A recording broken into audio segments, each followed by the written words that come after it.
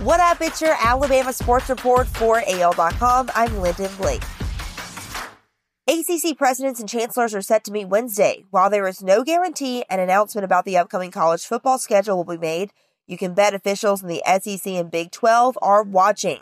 On Monday, Big 12 Commissioner Bob Bowlesby stressed to ESPN that Power 5 conference schedules don't have to be identical. He said they're still looking to play the 12-game schedule, and so are we. He added, obviously, if one of us would make the decision to go to conference only, that would affect the others. So he went on to say, I'm guessing we would get some advance notice on that, but no one has made that decision yet, at least not among the SEC, ACC, or Big 12.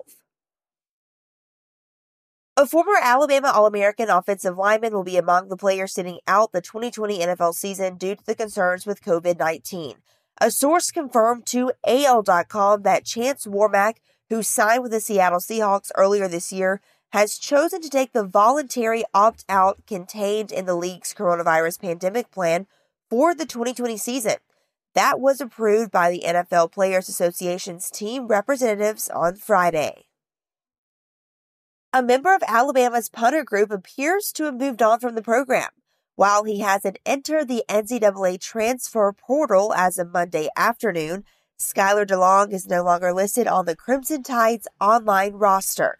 DeLong, one of the top-ranked punters in the 2018 recruiting class, lost his job as Alabama's punter midway through each of the last two seasons.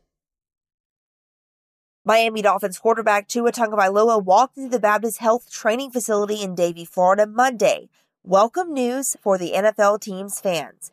Tagovailoa's entry into the Dolphins headquarters meant he had returned 2 negative tests for the coronavirus. NFL rules require players to have 2 negative tests in a 72-hour period before entering team facilities for training camp. That's your Alabama Sports Report for AL.com. I'm Lyndon Blake.